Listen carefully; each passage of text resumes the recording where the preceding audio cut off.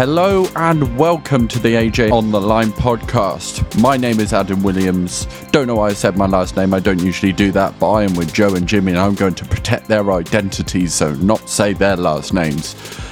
This is the podcast in which we will discuss the Hungarian Grand Prix 2022. The Lionesses bringing it home to Sweet Caroline, which Joe loved, and Birmingham 22 and probably some other stuff as well. Right, let's get into giving you a summary of what happened in Hungary. I think, Joe and Jimmy, it can be summarised by Max Verstappen winning by about 10 seconds, Lewis Hamilton finishing second, George Russell third, and Ferrari doing a lot of weird things to shoot themselves in the foot. Is that a good summary of both the French Grand Prix and the Hungarian Grand Prix? It's a pretty good summary, but I think it misses out a lot of the meat of what happened. Well, it's a good job we can discuss that. Well, yeah. And how are you doing, Joe? Excellent. The room I'm in's far too hot, but otherwise, excellent. You've spoken to me about this in the past, about your room being south-facing. I thought you were trying to protect my identity, Adam. Someone could figure out where I live just from that. And Jimmy, how are you doing? Are you looking at Google Maps now to work out exactly where Joe might be? Yeah, why not? Yeah. No, not really. No. I'm very well, thank you, mate. Very well indeed. Good race, and yeah, we'll get into it in a bit, I imagine. Well, why don't you give us a rating first of all, Jimmy? Probably 7 point. Interesting race. Mixed up grid. Yeah, good race. But the same result as last week. I don't know how they did it, but you're right. I was on the edge of my seat the whole way round. Joe, while we're rating it, are you agreeing with the 7.5? I think I am, to be fair. I think it had a bit more action all the way through than France did. A couple more sort of drives through the field. And some really, really impressive drives as well. So that boosts it up. Yeah, definitely. And pretty incredible that Ferrari continue to ruin this world championship and Max Verstappen, well, surely he's got 1.5 hands on that championship trophy by now. Yeah. Going into the summer break. Is it wrapped up? 80-point lead? I think so. I think it says a lot that if you had to pick a biggest challenger for Max Verstappen's world title at the moment, you could realistically argue that it's Lewis Hamilton. Yeah. I think that's the extent to how much the cars immediately behind Max Verstappen are bottling it, and B, sort of the upturn in Mercedes form. I genuinely think you can realistically argue that Lewis Hamilton is the biggest threat to Max Verstappen championship. And that's not me saying he's any threat at all, because I don't think he is. He's scored the second most amount of points only to Max Verstappen in the past 5 races, with 5 podium finishes. So, yeah, and I guess it proves that those two are the best drivers on the grid right now. Oh, I mean, miles clear. Look, Jimmy, you tried to argue it last week. On race pace, those two, miles clear. I agree. Yeah, I agree. As much as it pains me, I agree. What I would say, and I'm sure we'll get into this a bit more later, Leclerc, I think the top 3 agreed, the top 3 finishers agreed. He was really quick on the medium, but it doesn't help that his team Ferrari don't appear to be doing many things right at the moment, and you do feel for Leclerc because it does look like another nail in the coffin as far as his challenge for the title goes this year. But we get to the point in the show that I know you both love. It's called No Breaks, and we're going to summarise the race. Now, disclaimer, Joe's had a busy weekend. Yeah, he's not seen all of the sessions live. So if he gets anything wrong, I'm sure Jimmy and I will help in terms of filling it out. Although, Jimmy... It's nice to have an excuse this week, to be fair. I think we'll go Jimmy, Joe, myself, okay? And it's lights out and away we go. Russell was on the softs, Leclerc was on the mediums, Sainz was on the mediums. Russell kept very good pace to start with. Where was Russell starting, Jimmy? Pole position, yeah. So first pole position of his career, should probably point that out. Joe? So Russell got away well, held the lead. Lewis Hamilton got a great start, jumping both the Alpines and running a bit wide, nearly getting Lando Norris, but up to 5th. I don't know what happened at that point, so I'm going to hand over to Adam. And George Russell started to pull away. He got a 3-second gap in the first few laps, and he was expecting rain to come to his saviour because the Mercedes had really struggled compared to the Ferraris and the Red Bulls when it came to race pace. However, that rain that kept on threatening, it didn't seem to come. It was always nearby, but never really affecting the race, which was absolutely fine, really, because the race as a whole was engrossing in terms of strategy, and that is exactly what happened. We were trying to work it out. Everyone was trying to work it out. Was it a 1-stop or was it a 2-stop? Now, Jimmy had already pointed out that Russell was on the softs and Leclerc and Sainz were on the mediums. So, was Russell going to have to pit earlier than the Ferraris? That was the question. But the answer was that, what happened? Who pitted first? Was it it was Sainz that pitted first, wasn't it, Jimmy? Russell. Was it? I think so, yeah. I'm pretty sure. Oh, yeah, it was.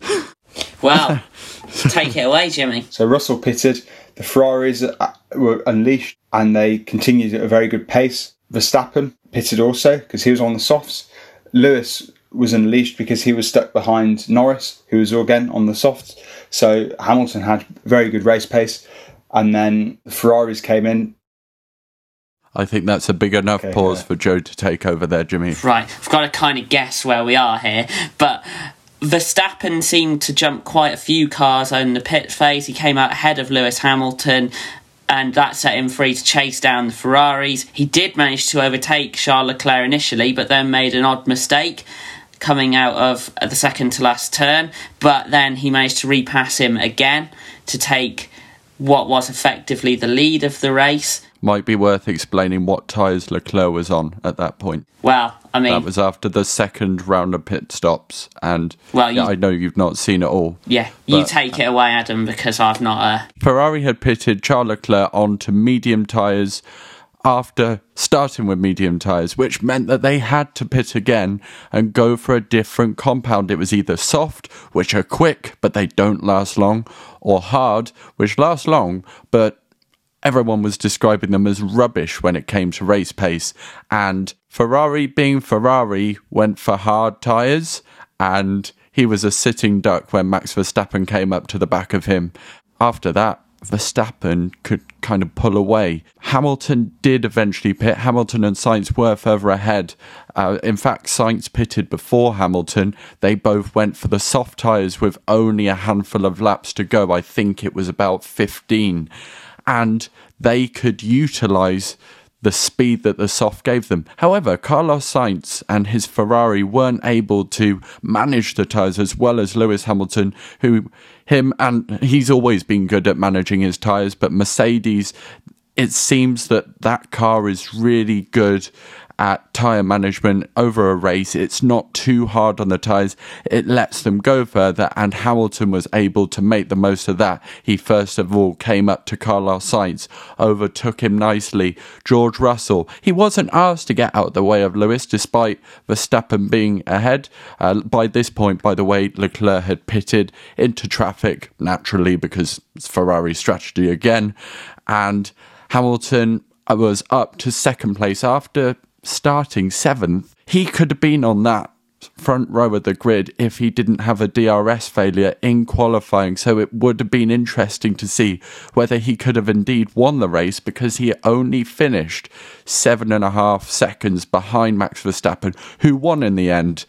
As rain started to fall in the last couple of laps, it didn't quite cause an upset, but what it did cause was Mercedes to get a double podium for the second race running, Hamilton to be second, and for him to get the fastest lap of the race. So perhaps Joe is right. Hamilton could be Max Verstappen's biggest threat to the championship, but he's more than 100 points behind with 9 races to go, so I don't think that's likely. I don't know why I pointed my fingers there, because it's not a visual form of content, but there you go. Joe and Jimmy can enjoy the points. But one point is that there are 80 now between Max Verstappen and Charles Leclerc. So I imagine one of you is going to rock up and say, you can't argue it. Max Verstappen is the biggest winner. Which one is it going to be? Verstappen, for sure. You have to say Verstappen, in my opinion. He was 10th, so you would have thought that he'd probably get third at the best, but to win it, and for Leclerc to finish 6th when he started third, I would have never have thought that. And just really bad from Leclerc's point of view and excellent from Verstappen's. So, yeah, I think we've already established that we think the championship is over. It will be interesting when they go to Spa to see whether Red Bull and Ferrari maybe go backwards a little bit compared to Mercedes. It would probably favour Verstappen, actually, because it wouldn't mean Ferrari are scoring the big points necessarily when the floor changes do happen. But it will be interesting to have 6 cars in the fight at least, because that was great, this race. It's what we've been waiting for all season, and we finally got it just before the summer break. Joe, biggest winner, who are we going for? Is it Verstappen again? I'll go different to Jimmy. Yeah, I think 2 double podiums in a row, given where they started the season. And to do it, this is on pure pace, pretty much. I know Ferrari helped them with the strategy, but on race pace, that car is clearly nearly there now. And coming back after the summer break, they're in a very good position to push on for the second half of the season. Do you think that the Mercedes is now at the level of the Red Bull? Because Perez was not a threat to either Mercedes this race. No, I don't think it's quite there. I think the Red Bull is just a bit quicker over one lap, and it's got a significant straight line speed advantage, which means that in the races it's a lot easier to overtake in that Red Bull. So I do think the Red Bull's still better, and I do think the Ferrari's still better.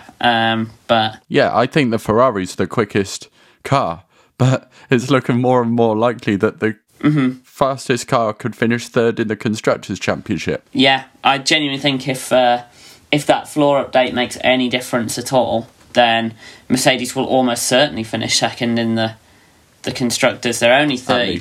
They're only 30 points behind Ferrari. So it's ridiculous. I know that you want to be different. You like to be different. You are different, Joe, but I'm going to agree with you on Mercedes. George Russell, first pole position with a mega lap, and while Lewis was unlucky not to be up there, potentially take pole himself, he did a great job to come from 7th up to 2nd on the grid and extend that run of form in terms of 5 podiums in a row. And now he's got 6 podiums for the season, which is exactly the same amount as Leclerc, Sainz and Perez, who are supposedly the title rivals of Max Verstappen.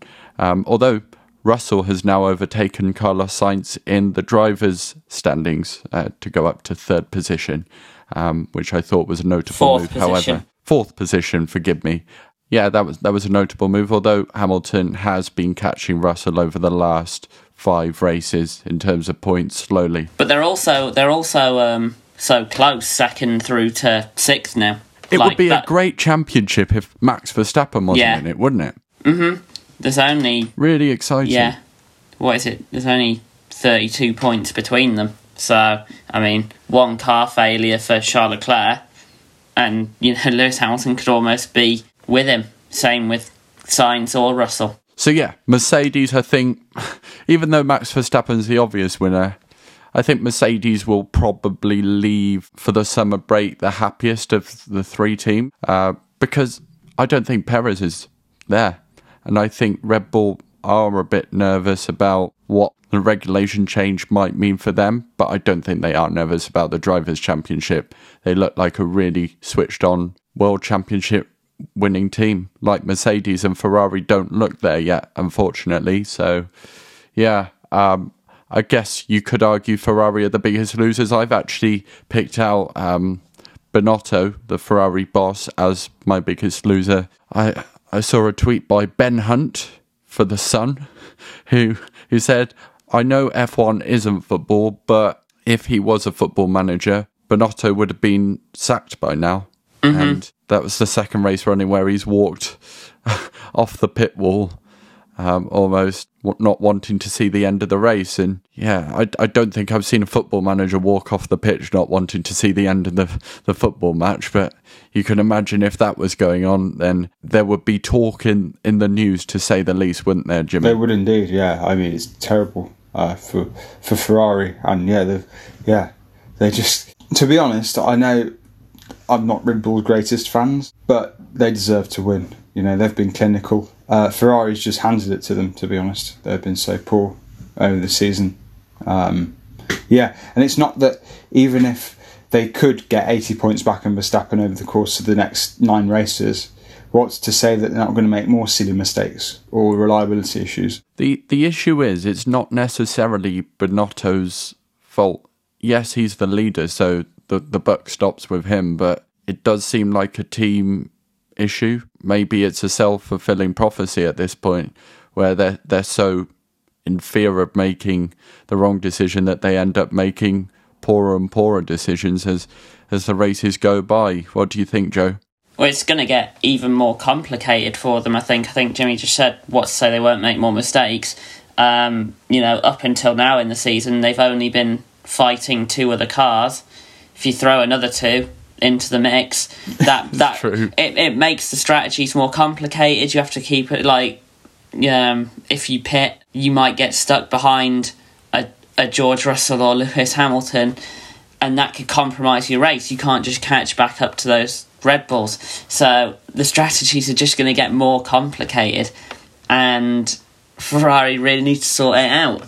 I've got no confidence in them doing that, though, because I think you can ask Sebastian Vettel exactly what Ferrari's strategies are sometimes like, and that was 4 or 5 years ago now. It was to the point that Vettel was doing strategy from his car. Exactly.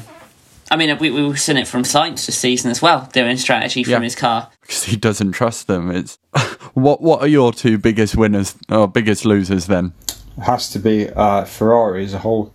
I mean, they're in superbly positioned to take a 2-1 in that race, 1-2, and they didn't capitalise it because it went Pete Tong for them, didn't it? Joe, are you in agreement? Hang on, let me see what I wrote down. I'll find out in a minute whether I was. Do you know what? No. Well, I mean, yes, but also I think someone who ought to be very concerned is Sergio Perez. We mentioned it earlier. Just nowhere near Max Verstappen anymore. After a quite promising start to the season where he looked closer to Max Verstappen, I'm still not having your rubbish, Jimmy, about him being ahead of Max Verstappen at any point. You were right, mate. This season, right. But now, absolutely miles off it. Getting knocked out of Q2 on pace. That's not good at all for a car that is debatably fastest on the grid. I think Ferrari probably over a single lap are faster, but it's not good enough really. And you compare it to Sainz. Sainz at least does appear to be somewhat on Leclerc's pace. He's on the track within 5 or so seconds of Leclerc, sometimes even ahead. Sergio Perez nowhere near. You've got to be worried for him. Certainly. Helmut Marko, whose words we always value so much, has said Sergio Perez is clear over the last few races. He's already thinking about his summer holidays. Make of that what you will. You can't deny that he has had a downturn in form the last 2 or 3 races, and I wonder how many more races it will take until he becomes more under pressure. We will move on, as we tend to have to do with these things, to our moment of the week. For me, we've already discussed it plenty. It was the cool-down room. It was basically Lewis Hamilton, Max Verstappen and George Russell laughing at Ferrari's strategy to put Charles Leclerc on the hard tyres. I think Lewis Hamilton said, Charles was on hard tyres. And then George Russell and Max Verstappen turned around from the TV and both went, yeah, as if to say, yeah, I can't believe it either. It says a lot when the top 3 drivers who all overtook Leclerc as a result of that strategy. You can see that is why. But I think Binotto was saying that the car just simply didn't have the pace. No wonder it didn't have the pace. You were on the wrong tyres that both Alpines had gone on to, and they'd proven that the tyres were rubbish. Everyone before the race was saying the hard tyres would be rubbish, so Ferrari thought, I want some of that. Anyway. It's almost like I think, how can we make this as hard as possible for ourselves to win it? And then it just seems crazy. Yeah. Madness. Charles Leclerc on the right tyres wins this race easily. Yeah. But he wasn't. No. And it's a team sport. Sometimes we forget that. Anyway, my rant is over. Jimmy helped a little bit there. Joe, what's your moment of the week? I'm going to go with the greatest Formula One driver of all time, finally topping, deservedly, a session. Nicholas Latifi sticking it P1 in FP3. Don't you mean Nicholas Goatifi? I do, of course. My mistake. Sticking it P1. Alex Albon sticking it P3. Williams Masterclass incoming. And then Q1 rolls around P20. It was a real shame for Nicholas because he did go purple in the first sector, didn't he, in Q1? He did, yeah. And then he went on the grass in the final sector and, was last. Can you imagine if that storm had properly hit and they went off the FP3 results as the starting grid, which I think has been done in the past? It's within the regulations that they can do it for sure. It would have been interesting, but then again, the grid was mixed up just enough. Oh, of course it was, yeah. But on your moment, I think it's a brilliant moment, and it led to a moment where I was having lunch at work and I saw that result. And I shouted across the room to a friend of mine called Doug, and I said, Doug, I bet you £1 million that you won't say the driver to me that is number one in FP3. And do you know what? He didn't get it right. I wouldn't expect him to get it right, really. I mean, so I'm expecting £1 million at some point to be coming through. So Doug, if you're listening, I'll send over the bank details. But yeah, so Jimmy, your moment of the race, or moment of the weekend, forgive me. My moment of the weekend would be the double overtake that Ricciardo managed to pull off around turn 2 and 3. 1, 2 and 3 is great because it looked like he'd been done by, I think it was the two Alpines, was it? Well, the two Alpines were tripping over each other and left Ricciardo able to cut underneath and then go round the outside through turn 2 and 3. It was an excellent move, and it was old school Daniel Ricciardo. It's just a shame about his strategy after that, really. McLaren went on hard tyres as well, didn't they? With him. Yeah, which is just crazy. Maybe in the heat, if it was 30 degrees centigrade and dry, it might be that it would be an advantage to be in the hards, because sometimes the hards at a race just work, and they, don't you think? Yes, yeah. But it was a great move. It was indeed. All the same. Yeah. Right, we'll stick with you, Jimmy. Who's getting your honourable mention? We'll have to say Sebastian Vettel. That was a very throwback pronunciation of his name. What, Sebastian Vettel? Yeah, so they always used to call him that. Do you remember? Yeah. Back when he was winning a lot. Yeah. Yeah. You see, I've got the knowledge. Anyway, I did that by complete accident. However, yeah, it's a shame he's going, isn't it? He's 35 years old and he's had enough, I think.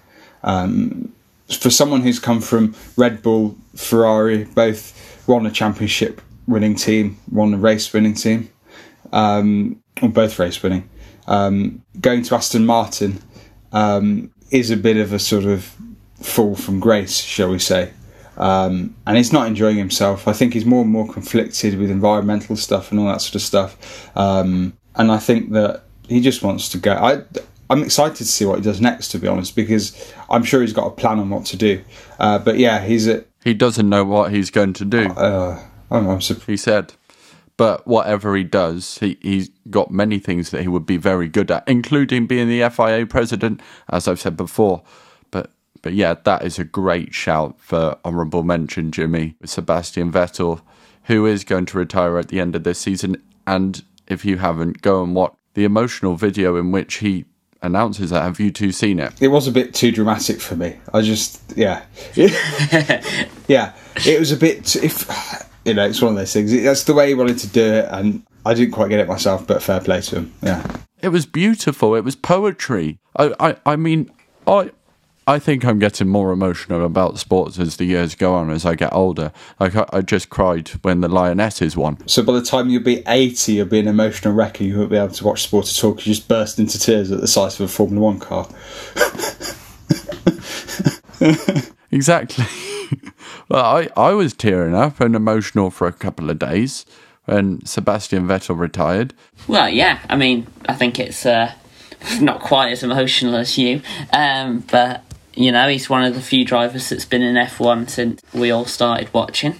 Gone from really hating watching him win all the time to him being one of my favourite drivers. So, great. Right.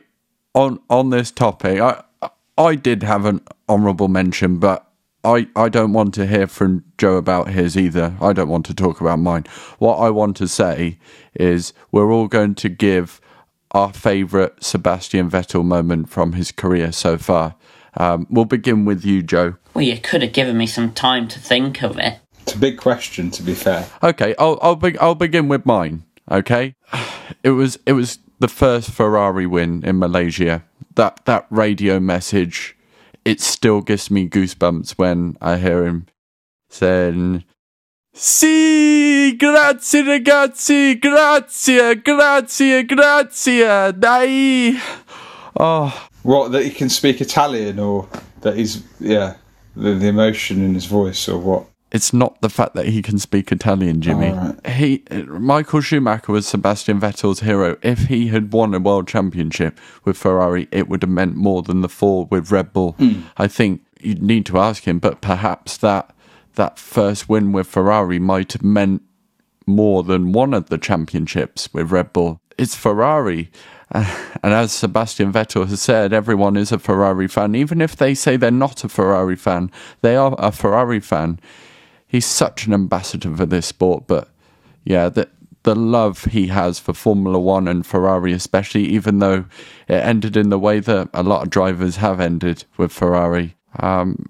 He's just such a special, beautiful human being with such good values, and I think our sport will miss him. Joe, let's get your favourite Sebastian Vettel moment while Jimmy searches Google frantically. I think I'll go with an actual driving achievement, because I think it's often they actually get overlooked when you often, the same thing happened with Kimi Räikkönen. People get bogged down in the radio messages and stuff like that, and you forget just what an unbelievable driver they were. And I think it's got to be the 9 wins in a row, which is a record. Yeah. And there have been more dominant cars than that 2013 Red Bull. Admittedly, not that many of them. It was a bloody good car. But there have been a fair few more dominant cars. You look at the Ferrari F2004, the Mercedes W11. It is W11 that was 2020, wasn't it? Yes, it was. Yes. Yeah, Mercedes W11, the McLaren MP4/4. And to get 9 wins in a row is absolutely insane. No one's even come that close to that, have they? I think Schumacher might have got 8. Yeah, I think Lewis might have got 4 or 5. Oh no, Rosberg got 7. Yes, he did. Yeah, Lewis's biggest streak is 5, I think, but he's had 2 5s split by a DNF. But to have 9 wins in a row is just mental. And it speaks a lot about Sebastian Vettel's ability to be consistent, the right amount of aggression, incredible in terms of thinking about the strategy, thinking about the car, putting it on pole position, getting out of the DRS, and just managing that race to perfection. That's what he did. And even though we all hated him winning so much, you've got to give it to him. He was a serial winner and such a good Formula One driver. And I think we almost thought he was a robot. And yeah, over the last once he joined Ferrari and that radio message I talked about, you saw more of the human side to him. But you're right. I've thought of it. Do you have anything more to say on that, Joe, or should I hand it over to you? No, move on. Jimmy, give us your Sebastian Vettel moment. So my Sebastian Vettel moment is a bit left field, and it is when he went off to Silverstone in 2021 and picked up a load of litter. And I think that because it was one time where he actually showed that he could back up his words with actions, like he did something as being a positive role model. It's all very well about people saying things, and all that sort of stuff on climate crisis and all that sort of stuff, but showing that he's actually willing to do something and be a positive role model. It's not the first time. He went to prison and visited a Young Offenders Institute as well, and told them, to sort your lives out, I think. I'm not sure he's that blunt, but he probably gave quite an inspirational speech. I think he was a bit more supportive than that, Jimmy. Yeah, maybe, yeah. But yeah, it just shows that he's got more to offer than Formula One, and I think it's a very exciting period coming up for Seb Vettel. I know we talked about it in the past, and I've joked about the FIA presidency, but if you had to put money on it, I'm not asking you to do it, what would you say he will go on to achieve? I think he might be a politician, maybe British politician, but I don't know. I don't know if he can he, or not. Well, I think that British politics is really good at being influenced by foreign people anyway. So even if he doesn't become an official politician, he could invest heavily in. There are some parties that are influenced by foreign people more than others, but yeah. Joe, do you agree, politician, or have you got another I think there's any number of positions that you could see him ended up being in. I wouldn't like to put money on any of them, really. I can't help but feel he is going to be pushing hard behind the scenes, as he's already proven to make F1 use fully sustainable fuels. Not just 10% sustainable fuels, fully sustainable, like he managed with the Williams that he drove in Silverstone, but also with the 100-year-old Aston Martin. That was renewable fuel as well. That's interesting. Yeah, so if you could do it with old cars, there's no question that you can do it with the new cars. The only problem he had driving for Aston Martin was one of their biggest sponsors happened to be the biggest oil company in the world, in Aramco. So, yeah. And the fact that the Saudis are investing in Formula One suggests that it might be a bit difficult for F1 to go all the way, but F1 needs to maybe do more than chase the money in that perspective. For example, don't get rid of Spa, don't get rid of France, just to get, I don't know, Saudi Arabia and Miami. Miami's all right in terms of a spectacle, but it wasn't a great race. Anyway, this is about Sebastian Vettel. As Joe has said on many occasions, what a guy. What a guy. It's really difficult to move on because I don't want to move on because I don't want him to go, but we're going to have to. The whole honourable mention is to you, Sebastian Vettel. The AJ on the line of the week for me goes to a Twitter user, as I read it out of the corner of my eye, called T. Powling, who said Max Verstappen wins with a mistake while Charles Leclerc finishes 6th with a faultless drive. The difference there being Red Bull and Ferrari. We've kind of discussed this already, but I think we can agree on that one, can't we? For sure. It's just that strategy letting him down. But anyway, it's time to hear from Jimmy about his AJ on the line of the week. My AJ on the line of the week was from Crofty, who said during the race, I spoke to a Ferrari engineer yesterday and I asked him, are you worried about the undercut of the overcut with Mercedes? And the Ferrari engineer replied, don't worry, they can undercut us and overcut us, we've got them covered. And the irony in that statement in hindsight is absolutely hilarious.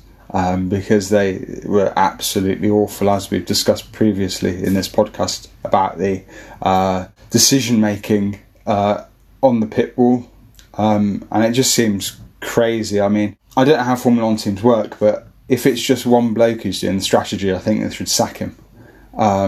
But yeah, that's my opinion. Maybe it's a bit harsh, but I think there's a team of strategists, but yeah, something's not quite right in the cogs there, is it? no, not at all. Joe, your AJ on the line of the week, please. I'm going to appeal to the Lando Norris fan club. As when Lando Norris was asked what was the key for that good result in qualifying, he replied, "You're looking at him," which I thought was pretty good, because often, I know it's good for the drivers to thank the team for putting them in that position, but I think it's good to see the drivers back themselves once in a while. And it was a great performance by Lando Norris in qualifying and in the race as well. Not much more he could have done to finish higher. So yeah. I was going to give him my honourable mention until Jimmy reminded me of Sebastian Vettel's retirement, where I just kind of chucked him aside because of Seb. So yeah, there's a lot of lines of the week that you could get from that Seb retirement speech, but I've got to stop talking about that. We've got some good lines here already, and it's 4 weeks now until the Belgian Grand Prix. Now, the Belgian Grand Prix I will watch on a train somewhere in Europe, probably, so I'm looking forward to that experience. But we've got to get some predictions down, and it's really difficult because we don't know how the technical directive could change things. I'm going to put it out there. Red Bull will still win in Spa because of their incredible straight line speed. I think that's a sensible prediction from my perspective. Joe, I see you're nodding in agreement. Is that yours, or are you going to do something a bit different? I don't know. I was going to do the same, so I will do the same. Yeah, Red Bull, their straight line speed is absolutely amazing. And I suppose Spa does have, quite a lot of high-speed corners, which might suit the Ferrari or even the Mercedes. But I think that outright straight line speed of the Red Bull will see them through. I think we're in agreement there, Joe, but is Jimmy in agreement? No, I'm going to be slightly mean to Ferrari and say they're either going to break down, or there'll be a very poor strategy call in this next race, which will cause them to lose and fall off the podium and not be in contention even more for the World Championship. Well, that seems almost obvious at this point. It does, indeed. You're right. We'll stick with you, Jimmy, for your bold prediction, if that's all right. So my bold prediction would probably be a Mercedes 1-2. I know what you've said about the floor being raised, it won't affect Red Bull, but yeah, who knows? I don't know. Part of me thinks they've done something over the last few races, maybe an FP2 or FP3, that's had the new plank on. But I don't know. We'll have to wait and see. Who, Red Bull? And Ferrari, for that matter, yeah, because I doubt they'd go into Spa blind. But I think there were rumours that Perez was running the new version of the floor in France. I don't know if he was doing it again in Hungary, but if he's really struggling because of that, then perhaps that's a concern. Although Christian Horner has been constantly saying that the technical directive won't affect them, so we shall see. They were quite vocal about it, though, weren't they? I mean, if it doesn't really affect them much, why are they being so vocal? Yeah, they didn't like the idea. Joe? Well, since I was robbed of my honourable mention, I'm going to sort of shoehorn it into my prediction, because it was actually very well researched. I'm going to go with an... I'm gonna go with an Alpine podium. Now, the reason I'm going to go with that is I was looking at Alpine's form in the past few races. 8 races. They've had 6 double points finishes in the past 8 races, and the only races they didn't get a double points finish in were Fernando Alonso got 5th in Britain with an Ocon retirement, and in Monaco they actually did finish double points on the track, but Ocon had a 5-second penalty which dropped him down to 12th. So on pace they've pretty much had 8 double points finishes in a row, which for a midfield team on that pace is absolutely incredible. So I'm going to say they're going to go one further after the summer break and get on that podium. Very well researched, so I'll give you a ripple for that, Joe. I thought I could save it for the next race, but it's in 4 weeks, so I'm going to... You'll probably forget, let's be honest. Yeah, so I'm going to get it in and combine it. No, nicely done. My bold prediction is that Mercedes will appear like on level kind of pegging with the Red Bull and Ferrari in terms of pace. It's just, as I've already established, Red Bull are going to win based on straight line speed. But I think Mercedes will be up there with the top two, and we're going to have a three-way battle for the rest of the season for the first time since probably 2012 with McLaren, Ferrari, Red Bull. Maybe 2013 because Mercedes replaced McLaren. Actually, no, because Ferrari dropped off as well. So it would be 2012, the last time that there was three teams going for it with 6 drivers in with a chance of winning a race, and that is why we need to keep watching F1, because it's not for the championship this year, I don't think. There are 2 other big sporting events going on right now, and we're going to discuss them. Jimmy, do you want to introduce the first one? Yes, so the first one is the Commonwealth Games. For people who don't know, it's in Birmingham, which is not only a home games in terms of the country, but also a home games in terms of our region, because we're all from Birmingham. God, you're determined to give away my identity. I know, right? Sorry, mate. Yeah. Anyway, we're all from... It's a south-facing house near Birmingham. Yeah. Take from that what you will. Not many of them about, are there? Yeah. But yeah, it's really nice. I mean, we were discussing it on Friday, how much of a vibe it was, weren't we? Absolute vibe, wasn't it, Jimmy? It was. Everybody was absolutely...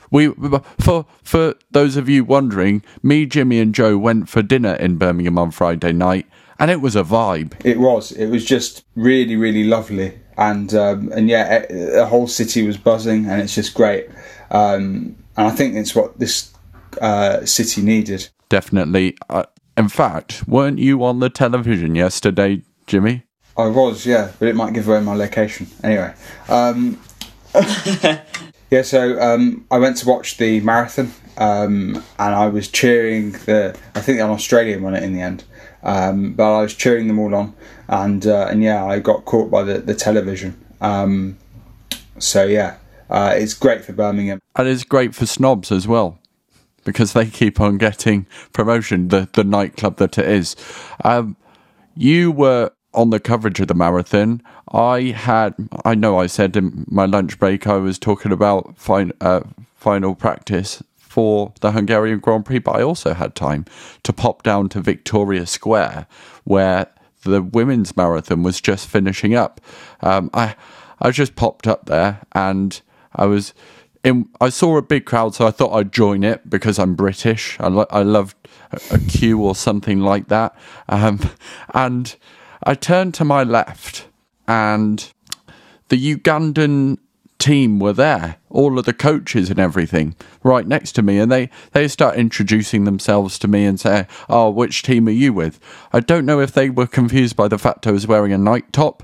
They maybe thought that I was a coach or something, but I said England. Put a question mark at the end of that because I wasn't too sure in the way that I. And anyway, we were all introducing ourselves, shaking hands and things like that. It was brilliant. I found out that they were Uganda. Even though they had the Ugandan kit on, I thought I'd confirm it. And then the Ugandan woman won the marathon. I think she did, Adam. It was absolute Australian one, I think. Oh. Yeah. I thought the Ugandan one. Well, the Ugandan came across the line in a good time. I can't remember her name. Yeah, but the Australian came before her with an even better time. Okay, the Ugandan got on the podium behind the Australian that Jimmy referred to, but that was a good result for them anyway. So we were all cheering together. It was a brilliant moment. And then people start wanting to take photos with the Ugandan coaches. Now, at this point, I was stood in the middle of them and had been talking to them, and I was in a conversation, and then when the photos started being taken of them, I was like, I'll just move to the side. And then they said, no, it's all right, you stay there. Someone has a photo on their mobile phone of them with the Ugandan coaching team and me. That aside, that weirdness, I think that is one of the great things about international sporting events like this. It can bring different communities all over the world together, and it's wonderful just to have those conversations that you never would have had. And the fact that it's in our city, Birmingham, that we're so proud of, it's even better. And yeah, like I was having a chat yesterday with a South African gymnast. She was lovely. I had a conversation with one of the England cricket team. She was lovely, and she was hoping to go over and see the hockey last night in the University of Birmingham. Who else did I see? I had a chat with a New Zealander who was the news anchor presenting from Birmingham for the next 2 weeks. It's just a real great atmosphere, a mix, and it's our city. So really happy about that. Joe, I know you don't like the word vibe, but can you admit that it's brilliant in Birmingham right now? It was pretty atmospheric, I'll give it that. AKA vibe. You give such Kimi Räikkönen answers sometimes. Expand on it, my friend. Vibe is not an appropriate word. It was atmospheric. It was a good place to be. They've done a pretty good job of sprucing up the city centre, making it accommodating for anyone coming to visit the games. Should be a good event. Yeah, absolutely. Shame about the rail strike yesterday, but at least that's over. For now. For now. Right, so I guess having covered Birmingham 2022, let's go over to Wembley, where Joe is reporting pitch side. I'm not sure we should lie like that. What do you mean we're lying? Well, he's not pitch side, is he? I'll get a bunch of people to start cheering. Maybe Joe isn't quite pitch side, but he's going to talk about something football related, I hear.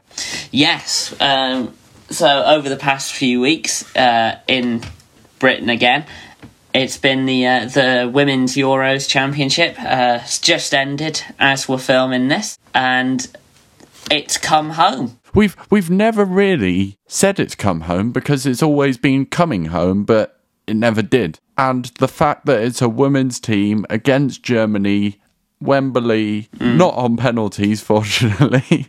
Yeah. 2-1 victory. It's so good for the country. It's so good for women's football, isn't it? Mm-hmm. And I think it has inspired a generation. So happy. And I know I said so quite a few times, but I'm feeling pretty emotional right now, thinking about it. As I've already said, tears were in my eyes at the final whistle as England won. What a performance, though, Joe? It's good to see England actually capitalising on being the best team for once, because they were the best team at the tournament. Didn't bottle it, especially against Germany, which traditionally is the side that England bottle these things to. Some fantastic results. I know they beat Sweden, who are a very good side as well, in quite convincingly. Big 8-0 win against Norway. So from an England perspective, it's good to see a side not get frightened of a big tournament, which has been quite a big problem in English football for quite a few years. Absolutely, and I think while she didn't score in the final, it was Toon and Kelly. I think it was Katie Kelly, her name, but it was her first ever goal for England, and what a time to do it, eh? But anyway, she didn't score. It was those two, but the star of the tournament, it would seem, was Alessia Russo. She would always come off the bench and cause problems for the side opposite. She plays for Manchester United as well. And yeah, she's put in some stunning performances and even got a backheel goal through the legs of the keeper against Sweden in that 4-0 win. She's a great player. And I think the whole team are great players. It was great to see. It's really good that women's football is now professional. First of all, there's been so many years where they've been semi-pro, where they've had to be working one job while also being a football player and not getting paid, going through almost embarrassing times for them, but facing up to that adversity and showing everyone that it doesn't matter who you are, you can do any sport. And I think, well, Formula One can learn a lot from that, but it's not just a Formula One thing. It's not just us. It's a whole nation that has been inspired, and it's so good to see, isn't it, Jimmy? Were you watching it? I was, yeah. I watched. Yeah, I didn't see the first 20 minutes because I was a bit busy, but yeah, I watched the remainder of the first half and the second half. Yeah, yeah, it's just great. And what was nice to see in the crowd were families instead of Thugs, sort of football hooligans and thugs who try to knock 7 belts out of each other. like Joe. Pardon? Like Joe. Well, not quite like Joe. I wouldn't put Joe in that bracket. I am a bit of a hooligan. I wouldn't say, yeah. I doubt you'd like. Thanks, Jimmy. Although you do go with your family, to be fair, Joe. Yeah. And I'm do. sure it would be. I'm sure it would be a great atmosphere if everyone went in a family sort of atmosphere rather than going out for a fight sort of thing, which unfortunately we've already started seeing as the championship started this weekend. But yeah, it was a great atmosphere. The players don't have as much of the the drama going down, rolling over, starting fights sort of things. There was a bit of tension in the final. Yeah, I mean, there was a lot of rolling around on the floor. I'm not gonna, I wouldn't necessarily agree with that, but yeah. I thought it was brilliant when Jill Scott came on, got fouled, and then got up and called a German a that was You're sending some money to charity for that. I've cut all that out of my podcast. Have either of you sent money to charity? No, I haven't, but I've been good since you've instigated that sort of penalty. It was a quote, to be fair. I think what is important is what Ian Wright said. I think it might have been during the semi-final or at the end of the semi-final, where he said, if in PE girls are not doing football, then I don't know why we're doing this. Yeah. And I think that's the really important thing, isn't it? Yeah. The fact that girls can play football, they should be able to play football if they want to. And I think it's been proven on the pitch today. So congratulations to the Lionesses on that incredible performance. Oh, what a weekend, eh? It's been brilliant discussing sport with you two today and over the last few months. And hopefully we'll return in about 4 weeks' time. Maybe we'll pop back with a special episode, who knows? Although we are busy nowadays, especially a working man named Jimmy. Indeed, yeah. I like how Jimmy gets his first name protected, unless he's being told off by Joe. But listen, well, you have listened, and that is something that we are all grateful for, so thank you for that. I hope that you're safe, you're well, that you have a great summer, and we will speak to you very soon, I'm sure. If you want to stay up to date with what we're doing, follow AJ on the Line on TikTok, or go to ajontheline.com for our website, where I might post an article or two if you're lucky. And you can follow me on Instagram at AdamJW44. Joe, Jimmy, do you have anything more to add before we say goodbye? I don't think so, yeah. Just that Sebastian Vettel is a really great guy. I don't think that I need to say any more. Have a great summer. And what Joe said, grazie ragazzi, and see you in Spa.